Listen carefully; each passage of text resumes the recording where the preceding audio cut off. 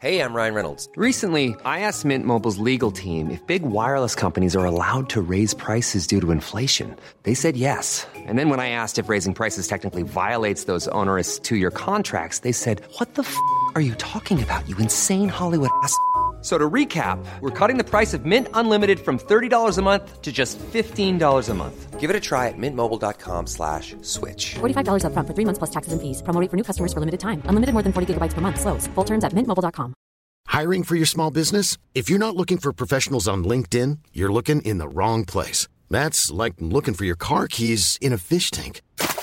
LinkedIn helps you hire professionals you can't find anywhere else, even those who aren't actively searching for a new job but might be open to the perfect role. In a given month, over 70% of LinkedIn users don't even visit other leading job sites. So start looking in the right place. With LinkedIn, you can hire professionals like a professional. Post your free job on linkedin.com/people today.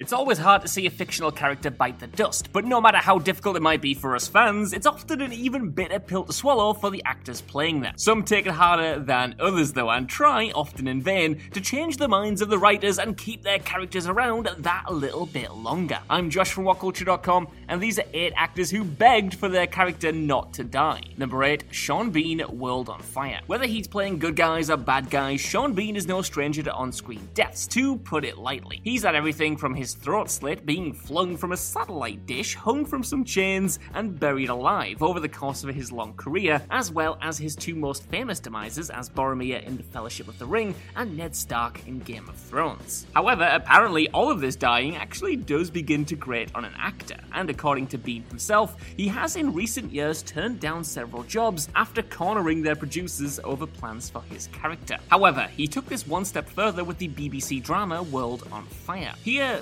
Bean claimed that before he signed on to play the role, he specifically pleaded with the show's producers to tell them what the fate of his character would be. Tired of having his performances overshadowed by audiences knowing that he was going to die at some point, Bean said to the producers that he would allow most serious injuries, but drew the line at dying any more times. Number 7, Connie Britton, Nashville. Arguably the strongest and most popular of the great female characters on Nashville was Connie Britton's Raina James, a 40-year-old country singer being pushed out the door by the industry. However, the movement of the show from ABC to CMT for its 5th season would spell disaster for Britton's character, as the actress decided it was time to move on to new projects. After an intense storyline with a fanatic fan and his obsessive stalking of her, Raina James is in the middle of being escorted home when her car is crashed into, dying a few episodes later in hospital. The thing is, while Britton did want out, and this is very much her own doing in a way, she didn't actually want her exit to come from her character's death. Apparently she asked the producers, quote, "Is there any way we can do this where she doesn't die?" To which she flat out received the answer, no. Any other exit wouldn't make sense for the character. In the end, it was decided that Raina would simply never leave her children behind.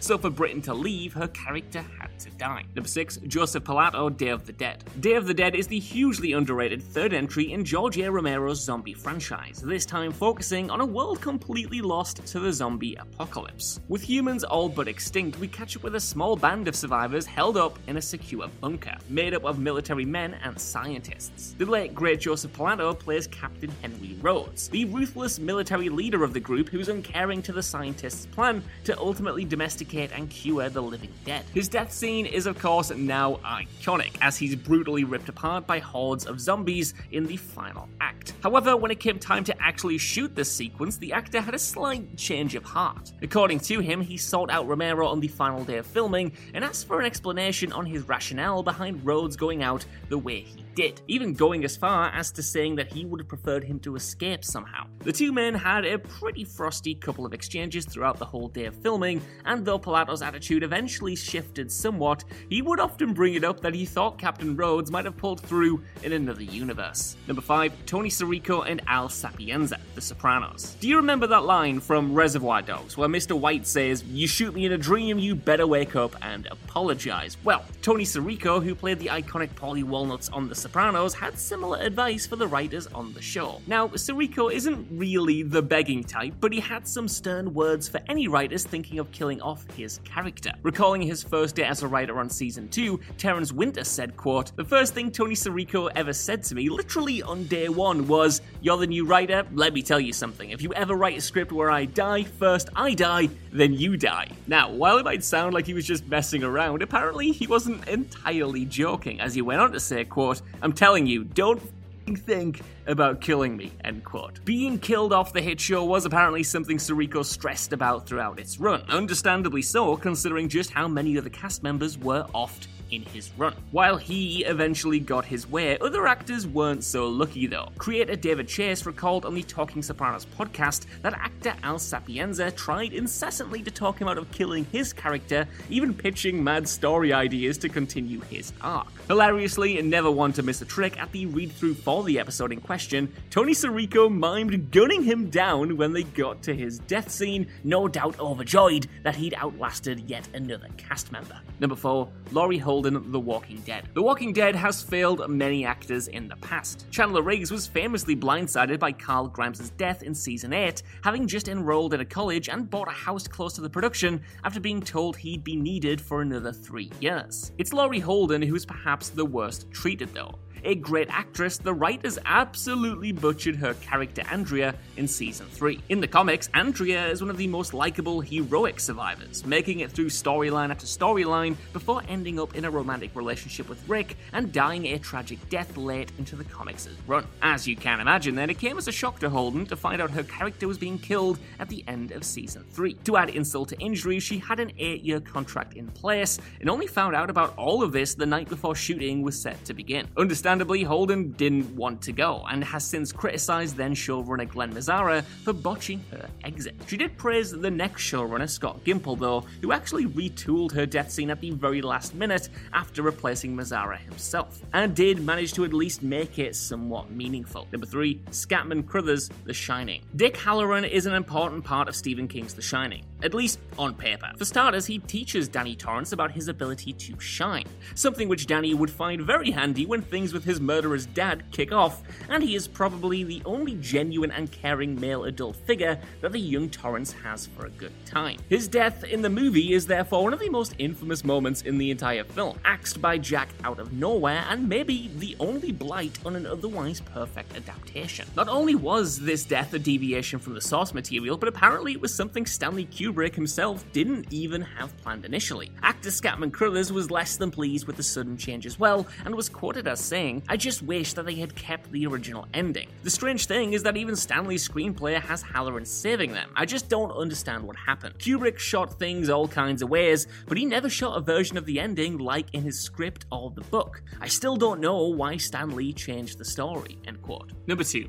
Ian McKellen, Game of Thrones. If you look through the cast list, you'll find plenty of names from Game of Thrones who were either annoyed their characters were killed off or frustrated at a lack of proper story. However, from his very first introduction, it was clear to fans that legend Ian McKellen was a class act for the show, impressing everyone by reading through all of the books, understanding the world in which the series was set in, and putting these two things together to help flesh out his character even more on screen. All of this, though, only made his death feel like it came at the wrong time for both he and his fans. Whilst Varys and Tyrion were on their way to becoming Daenerys' new advisors, there was arguably a stage set where McKellen's character could have stepped into the void left by Jorah and become the Dragon Queen's main man. The actor certainly felt so anyway, believing that he had a little bit longer left on the show due to the fact that his character is still alive at the end of the 5th book. The Northern Irish actor went through a range of emotions apparently at the time, and also apparently sat down with both showrunners to ask if he really had to go out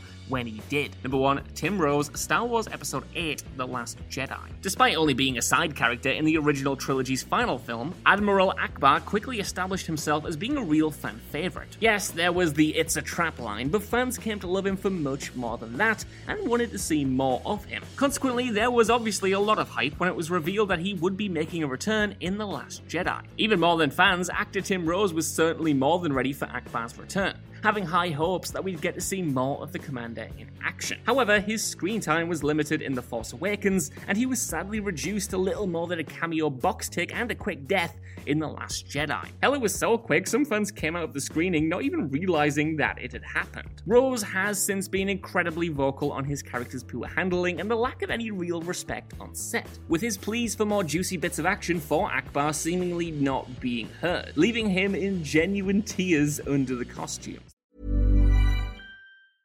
Even when we're on a budget, we still deserve nice things. Quince is a place to scoop up stunning high-end goods for 50 to 80% less than similar brands. They have buttery soft cashmere sweaters starting at $50, luxurious Italian leather bags, and so much more.